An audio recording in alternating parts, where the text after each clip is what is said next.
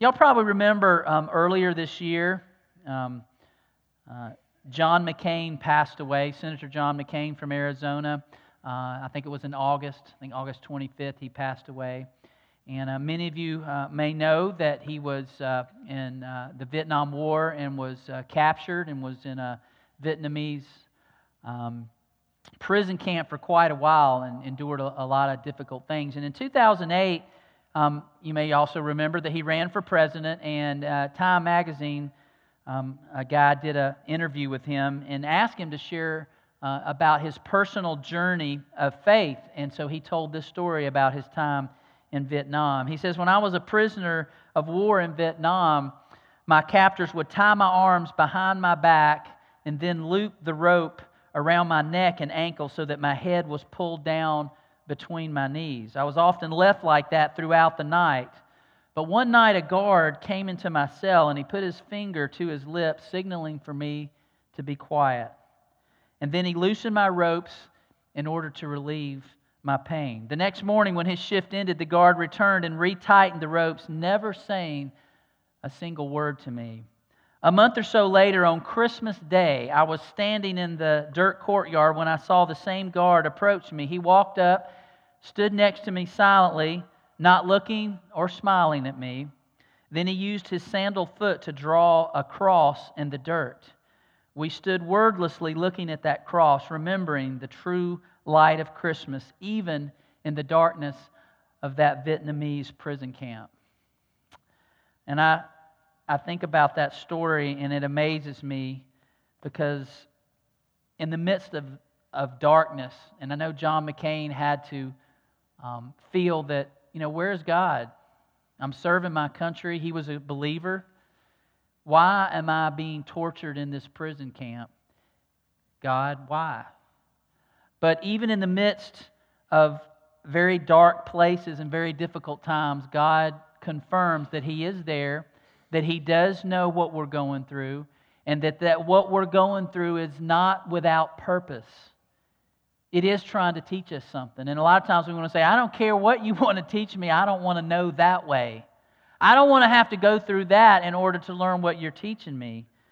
But a lot of times God, in those very difficult times of life, gives us hope, affirms that He is there, that He knows what suffering is, that He knows what injustice is, and that He does hear our deepest cries.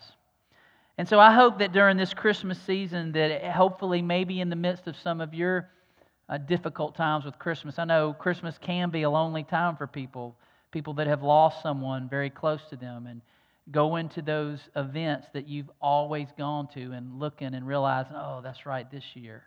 And there's an empty chair, there's an empty seat. Those traditions that you have brought together through all the years with those certain people and them not being there, there's a sense of loss there. There's a sense of emptiness. And I can imagine that's difficult. But hopefully, even in the midst of that during Christmas, we're reminded of the hope and the peace and the joy and the love through God bringing Jesus into the world as a baby. And sometimes even we have less than perfect circumstances with our families at these gatherings, don't we? We say, all right, this year I'm not going to let it bother me. I'm not going to let it bother me. But they just had to say something, And we kind of get worked up over those things. But again, I hope that hearing and reflecting on the story and the characters of the Christmas story have reminded us of how God's love is for just so wide and so deep for everybody in the world.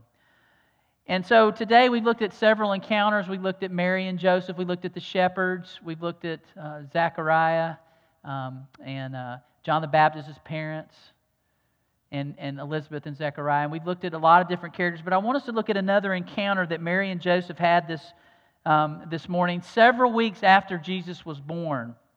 And this encounter starts very hopeful, very confirming. It really wasn't a dark place in their life. This is a very happy time. They just had a baby. And not only they had a baby, but this baby is God's son.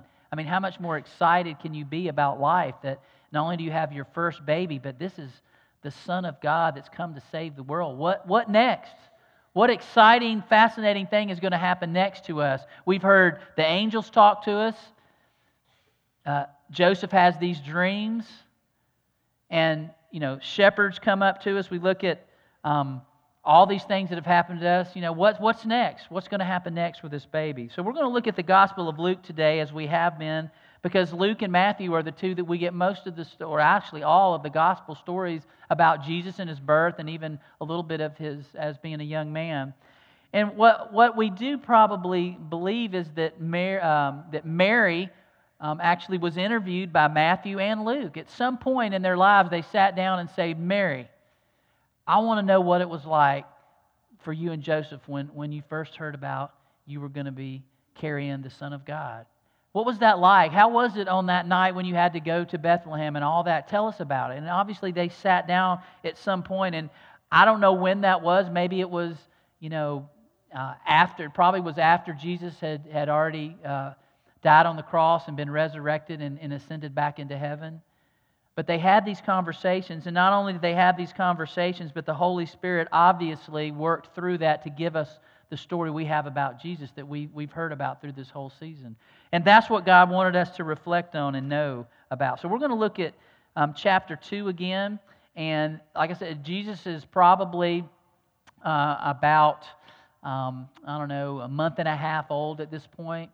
And Mary and Joseph are going to bring him to the temple. They're probably still in Bethlehem. They've stayed there for a while, and they're eventually going to go back to Nazareth in Galilee. And of course, they're going to have to escape to Egypt, as we read about, because King Herod wants to kill the baby boys. But they are probably still in Bethlehem, which is 5 or 6 miles from Jerusalem. So they're going to take Jesus to dedicate him. So let's read from chapter 2. I think it's going to be on the screen. Yes, thank you.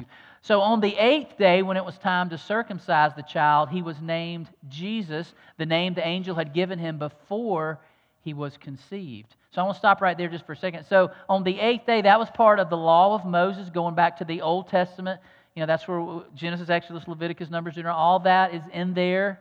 What the Jews call the Torah, and all that law of Moses was there. So they practiced that on the 8th day. But interestingly enough, it was probably Joseph that took Jesus to get circumcised, because Mary could not go to the temple because she had to wait a certain number of days for her purification after childbirth according to the law. So Joseph probably had to take Jesus to have him circumcised by himself because she couldn't come to the temple yet. So we know that. And then it gets into the next thing. When it came time for the purification rites required by the law, and notice how many times Luke wants us to know that Mary and Joseph understand the requirements of the law and are following them exactly as they should. It says, as the rites required by the law of Moses, Joseph and Mary took him to Jerusalem to present him to the Lord. As it is written in the law of the Lord, every firstborn male is to be consecrated to the Lord, and to offer a sacrifice in keeping with what is said in the law of the Lord, a pair of doves or 2 young pigeons. Now there was a man in Jerusalem called Simeon who was righteous and devout. He was waiting for the consolation of Israel, and the Holy Spirit was on him. It had been revealed to him by the Holy Spirit that he would not die before he had seen the Lord's Messiah. Moved by the Spirit, he went into the temple courts. And when the parents brought in the child Jesus to do for him what the custom of the law required, Simeon took him in his arms and praised God, saying, Sovereign Lord, as you have promised, you may now dismiss your servant in peace. For my eyes have seen your salvation, which you have prepared in the sight of all nations, a light for revelation to the Gentiles and the glory of your people Israel. And the child's mother and father and mother marveled at what was said about him. Then Simeon blessed them and said to Mary his mother, This child is destined to cause the falling and rising of many in Israel, and to be a sign that will be spoken against, so that the thoughts of many hearts will be revealed. And a sword will pierce your own soul too. And there was also a prophet, Anna, the daughter of Phanuel in the tribe of Asher. She was very old. She had lived with her husband 7 years after her marriage, and then was a widow until she was 84. She never left the temple, but worshiped night and day, fasting and praying. Coming up to them at that very moment, she gave thanks to God and spoke about the child to all who were looking forward to the redemption of Jerusalem. When Joseph and Mary had done everything required by the law of their Lord, they returned to Galilee, to their own town of Nazareth. Now again, I ask, did Mary and Joseph expect something special to happen that day when they took Jesus into that temple to be dedicated? I would think they're going, what's next? What mysterious amazing thing is God going to do? And maybe they had watched babies being brought into the temple many times, and they were young, but they had probably seen it. And you probably remember when you have your first baby, a lot of times people in public will stop you, especially older people will stop you and go, "Oh, let me see your baby. Oh, she's so beautiful. Oh, he's so beautiful. I know you're so excited for being parents." And you kind of take this pride. You understand what that's like. I imagine that's kind of what it was like with these two senior citizens that Mary and Joseph encountered that day. But I mean, their lives to this point have been one amazing thing after another. Hearing about that she was going to carry Jesus, knowing that she was going to be pregnant as a virgin. How was that going to happen? But then to see that it actually did happen just as God had said. Having complete strangers show up the night of the birth and say, "Hey, we were out watching our sheep and a heavenly host of angels said you were over here and that we should come see. That's why we're here." Another amazing thing they weren't expecting. So yes, I would guess that they were anticipating something, maybe some more confirmations of what God had told them in all these visions and everything that had taken place. Well, it's been about 40 days since Jesus has been born, and they still they've still been in Bethlehem, like I said. Now they're going to Jerusalem to present Jesus. And in Leviticus 12, it tells us about how a woman who's had a baby a male baby has to wait 40 days. There's like 7 days after, and then there's this 33 days of purification for a total of 40 days before she can come back to the temple and be purified. Interestingly enough, for a girl, it was 80 days. I don't understand all those laws. That just was part of the deal. So they knew this, and it's interesting to me that Mary and Joseph are not going, "Why do we need to do all this? This is the Son of God. Isn't He exempt from all of that? Does He really need to be circumcised? Does He really need to be dedicated?" I mean, we all know that God has said, "This is my Son who's come to save the world." So why do we need to do all this? They didn't argue with any of that. They just said God's Word, and this is stuff that was said, y'all, hundreds and hundreds of years ago, but it's been brought forward all the way. They have practiced this in their families, and they're being faithful to this. Just because Jesus is a special baby doesn't mean we're going to try to get around God's law. They were faithful to it, and I think that's very interesting. And it said they also would offer a burnt offering, a lamb, and a sin offering, which would be a pigeon. And the Scripture tells us in Leviticus 12, if you can't afford the lamb, then you can also do a pigeon for that offering as well. So they offered, as Luke tells us, 2 pigeons, which means they were economically kind of poor, and they couldn't afford a lamb, so they did the 2 pigeons. But they would also offer a sum of 5 shekels of silver, symbolically buying back their son from God. Now think about that. So you need to offer to God 5 shekels of silver to redeem the Redeemer. Does that seem odd to y'all?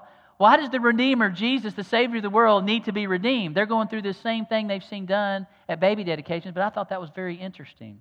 So I'm going to kind of back up with some kind of nerdy stuff about the background on this, if y'all don't mind for a minute, okay?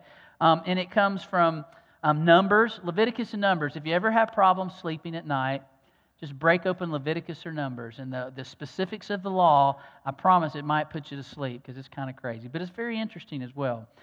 All right, so I know this morning it's the 5th Sunday, and on the 5th Sunday we have our elementary school kids in here. So if you're an elementary school kid here this morning, would you raise your hand? I want to see you this morning. Just wave at me. I see some of y'all out there this morning. Good, good. All right. So I want to ask y'all a question. Do y'all remember when Moses was in the Old Testament, right? And Moses went to Pharaoh and he said, "Let my people go." And Pharaoh, what did he say? No. That's right. I saw somebody shaking their head no. He said no. And so God had to do how many plagues before He let the people go? Hold up your fingers for me. Just hold up 10 fingers to let me know you've been listening in Sunday school, all right? You've been listening to Mom and Dad, all right? So 10 plagues. So the last plague was a very awful plague. And it was a plague against the firstborn. And God said, "Tonight I'm going to go through, and all the Egyptian firstborn sons will die tonight. And Israel, if you want your son to stay alive, you're going to take a lamb, and you're going to slaughter it, and you're going to take the blood from that lamb, and you're going to paint it on your doorposts, the tops and the sides. And that night, if that's been done, then I will pass over your house, and the firstborn son will not die." That was the beginning of this new thing called the Passover for the Jewish, and they still celebrate it all the way. Mary and Joseph knew about this. So in that process, the Lord says, after he passed over and Pharaoh did lose his son, and that's when Pharaoh finally says, okay, just take these people. He was, so grief-stricken, just take them and get out of here.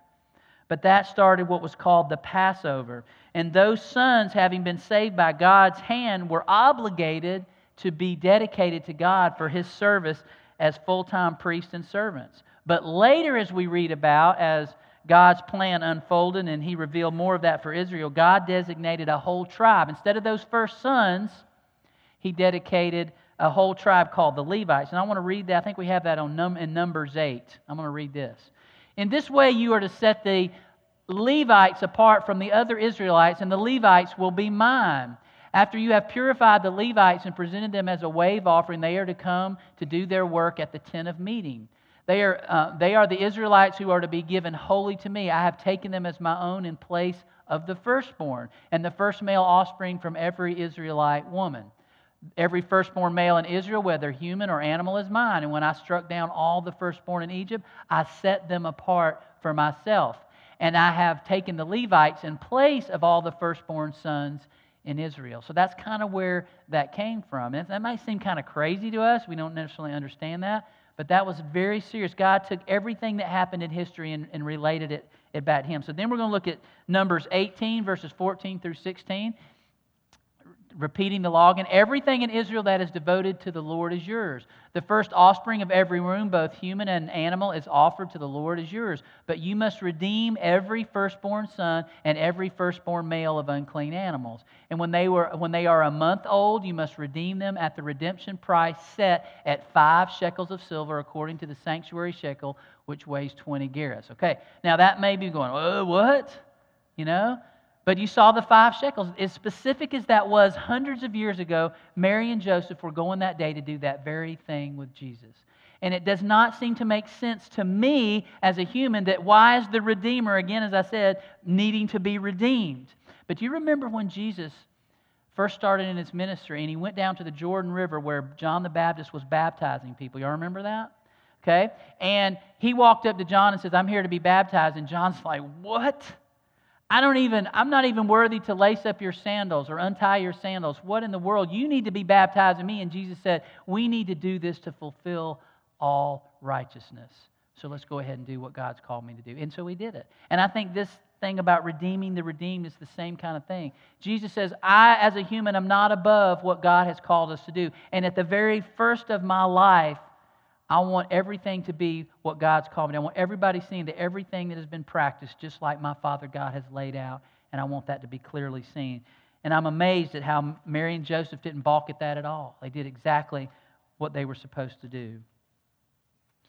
So I think about in the middle of going through that process, and if that's completely muddy to you now, I apologize, all right? But it's not a huge deal. But it is interesting to me how that all came about. But in the middle of bringing the baby, you might understand that bringing the baby to be dedicated, they run into these 2 senior adults. And you're thinking, what are these people doing? Are they always there? It sounds like, Anna was always there. But Simeon walks up to them, and he takes the baby in his arms. And I don't know how y'all feel about that, a stranger taking your baby in their arms. You might go, danger, stranger. What are you doing? Don't touch my baby. If you had the flu, if you had your flu shot, those are the kind of things we think about.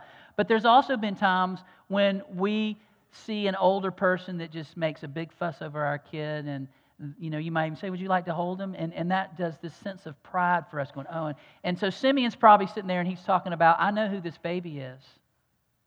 And the interesting thing about Simeon, it says he was waiting for the consolation of Israel. And consolation means the comfort that comes from knowing that although everything around me is not right, I know there's something better coming.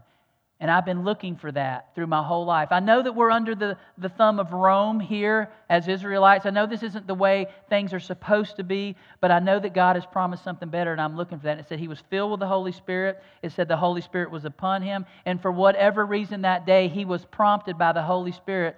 That couple right there with the baby, that's the Savior. And Simeon went over there and he said, I want to hold your baby. And he held that baby in his arms. And Jesus, like I said, is about a month and a half old now.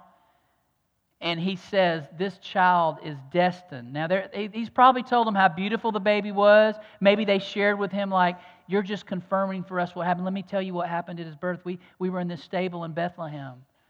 And the shepherds came, and they all told us what God said, and we've had dreams, and we've had angels come to us. This whole thing is confirmed. And so you're right, Simeon. How did you know? I'm sure there was some kind of conversation like that.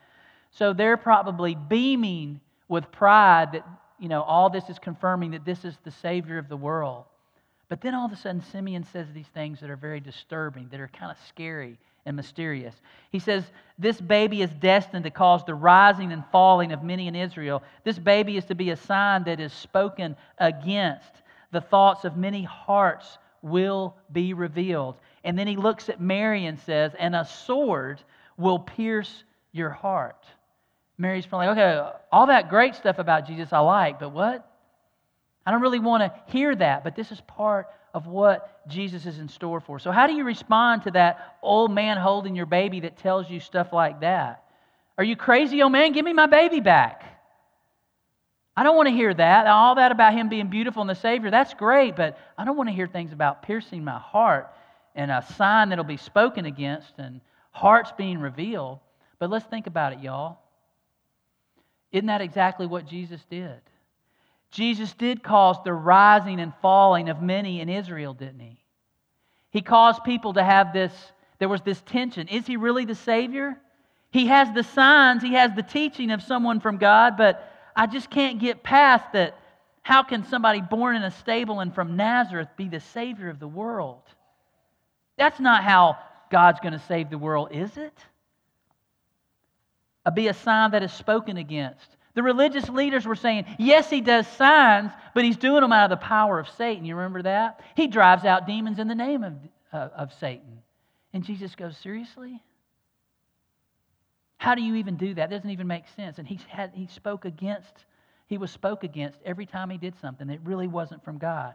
The thoughts of many hearts will be revealed. How many times did Jesus say to the religious leaders, I know what's in your hearts. I know what you're thinking. He was teaching and He knew in their hearts what they were thinking. Why are you thinking like that? You're supposed to be Israel's teachers. You're supposed to bring people to God, and you're taking people away from God because your hearts are not right. And maybe they could have dealt with some of that. Well, yeah, He's going to be a controversial figure. But when Mary heard a sword that will pierce your heart, how do you respond to that? What did that mean, Mary? And I wonder, how many times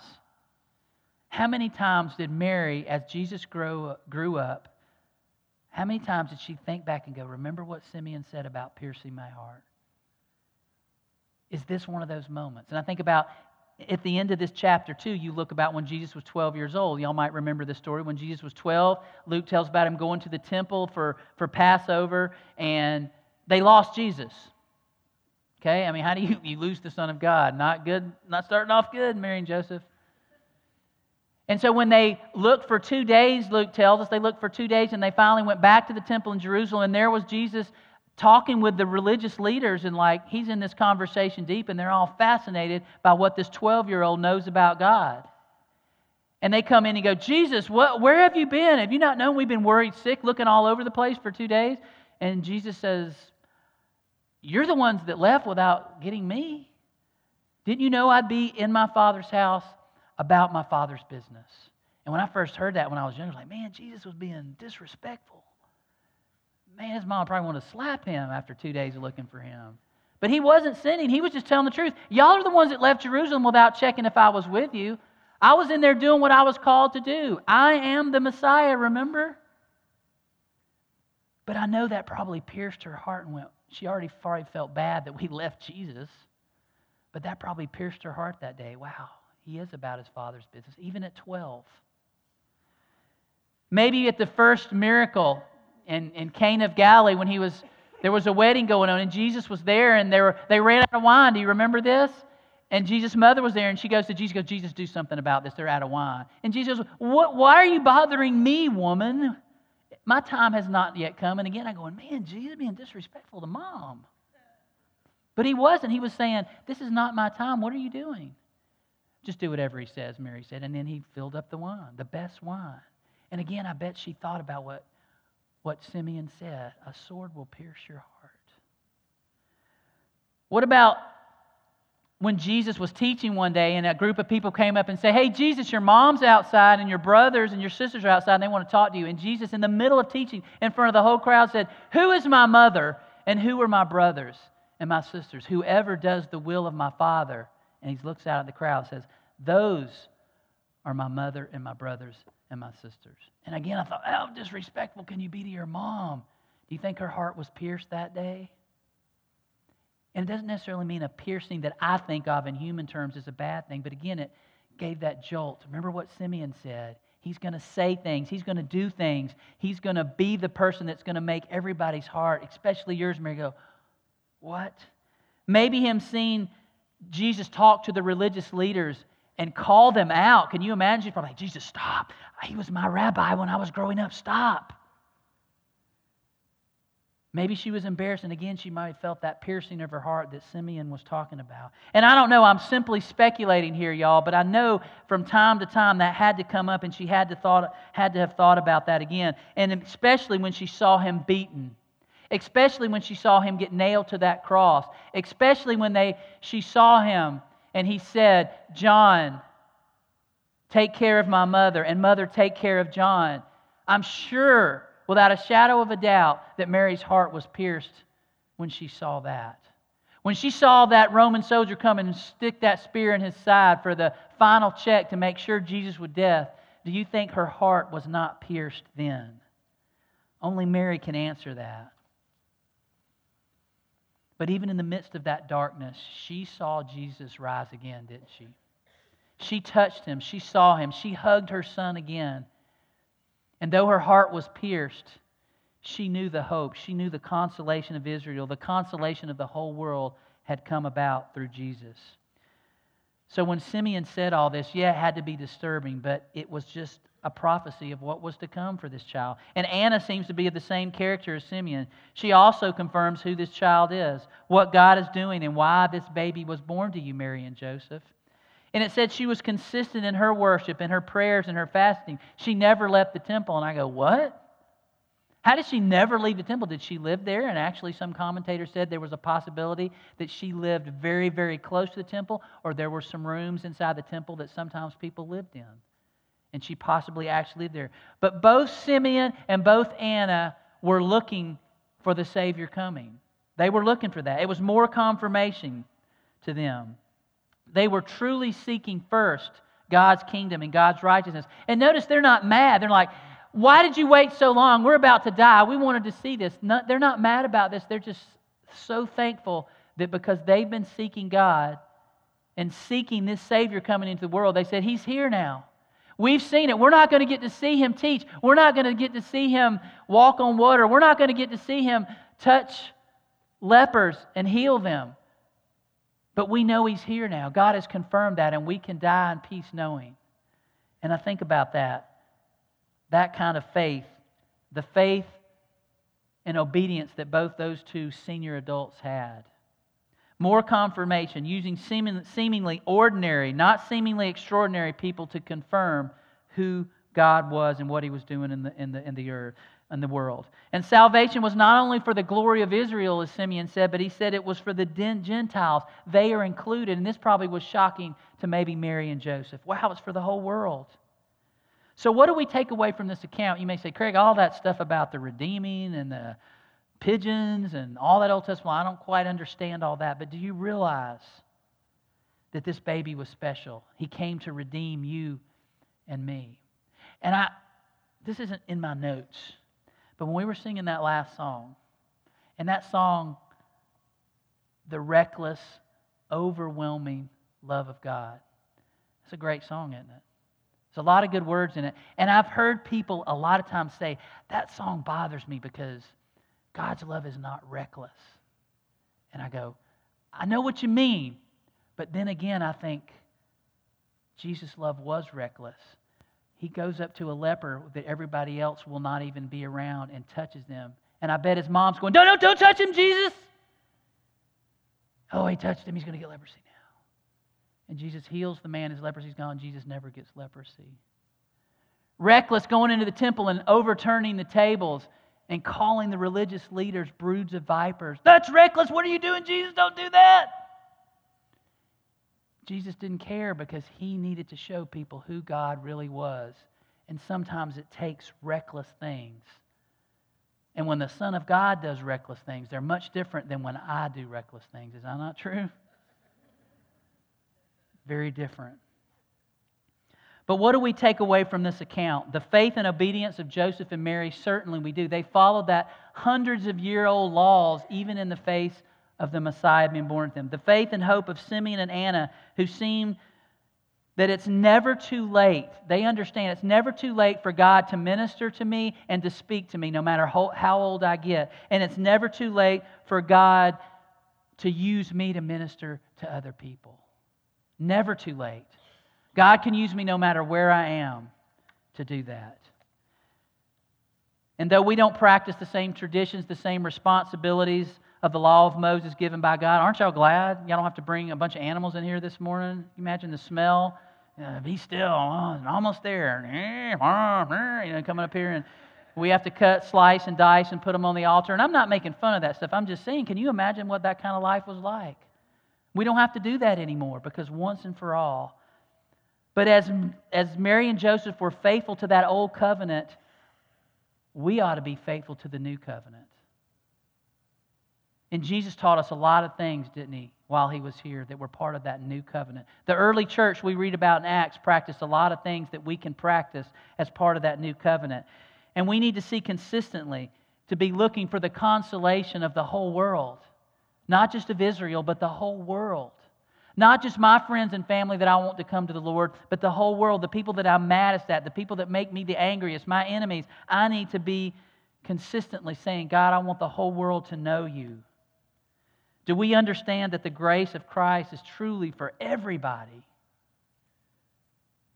Are we allowing the presence of the Holy Spirit to reveal things to us and move us where God wants to do something? That's what I'm blown away by Simeon. He was so in tune. It says he was filled with the Holy Spirit.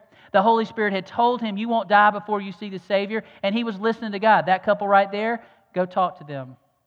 That's the baby Jesus. He went over there. And so I think about, are we allowing the presence of the Holy Spirit to speak to you and to me? In our everyday lives, I want you to go sit over there to that kid that's eating lunch by himself. Me? Yes, you. I want you to talk to that guy in the cubicle. Me? Yes, you. I want you to be nice to this lady that's checking you out on Christmas Day at Walmart and she's not happy she's having to work on Christmas Day. Yes, I want you to be in tune with the Holy Spirit. I'm going to tell a story, and I did not ask the people if I could use this story, so I'm not going to tell you the names. But this is a great story about what I'm talking about, how God uses people. People in the church recently shared this awesome story about their son. They're in the grocery store, and you got your junk in your buggy, and you're doing it. And so this young man, I don't know exactly, younger, and he looks over at this other lady who does not look very friendly. And he looks into her buggy and says, oh, I see you got this, and this, and whatever. And he starts just carrying on a conversation. And the mom's going, oh, she's not really wanting to talk. You know, she's trying to get him to come back. Yeah, I see you got that. We love that. I love that kind of food, whatever. And they're carrying on. And she just does not look happy. And she's kind of giving a look to the mom like, why don't you get your son and bring him over to you and stop this? And finally he said to her, you know what? I'm going to give you a hug. And he just gave her a hug. Said, I think you need a hug. And then the mom said, you've raised that boy right. See, even at a young age, when we're open to God's Spirit, He can do something when we sense that people have needs and hurts. Even in the midst of darkness or grumpiness or whatever it is, God can do something amazing through that, can He? And God wants to do that through us. So are we allowing the presence of the Spirit to reveal things to us? And will you allow God to work with you in everyday moments to confirm His presence, even when it's difficult? I went to the hospital last night to see a lady who's lost almost all her hair, and she's going through cancer treatments, and I'm going, You know what I mean when you say, I don't even know what to say. Groans.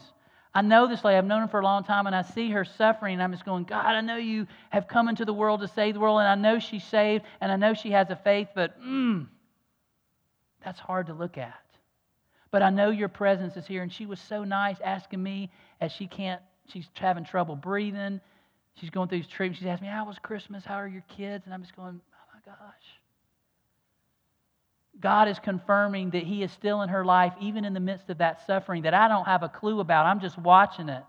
But He is in her life, and He confirmed for me that He's real. And I wish He would stop and take away her pain and take away her cancer right now, as any of us would. And I don't know that He will, but I pray for that. But I still know God was real in her life, and He can be real in our life, even in the midst of the darkness.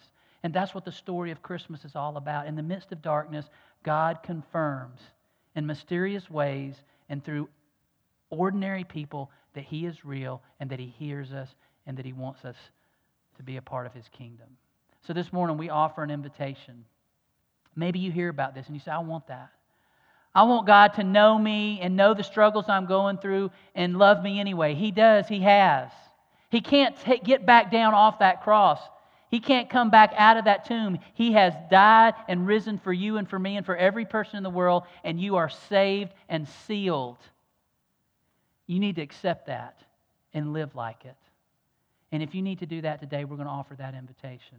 Or if you're looking for a church that says, we believe in that saving, we believe in that sealing, and we believe in God calling you to minister to people in ordinary ways every day in your life.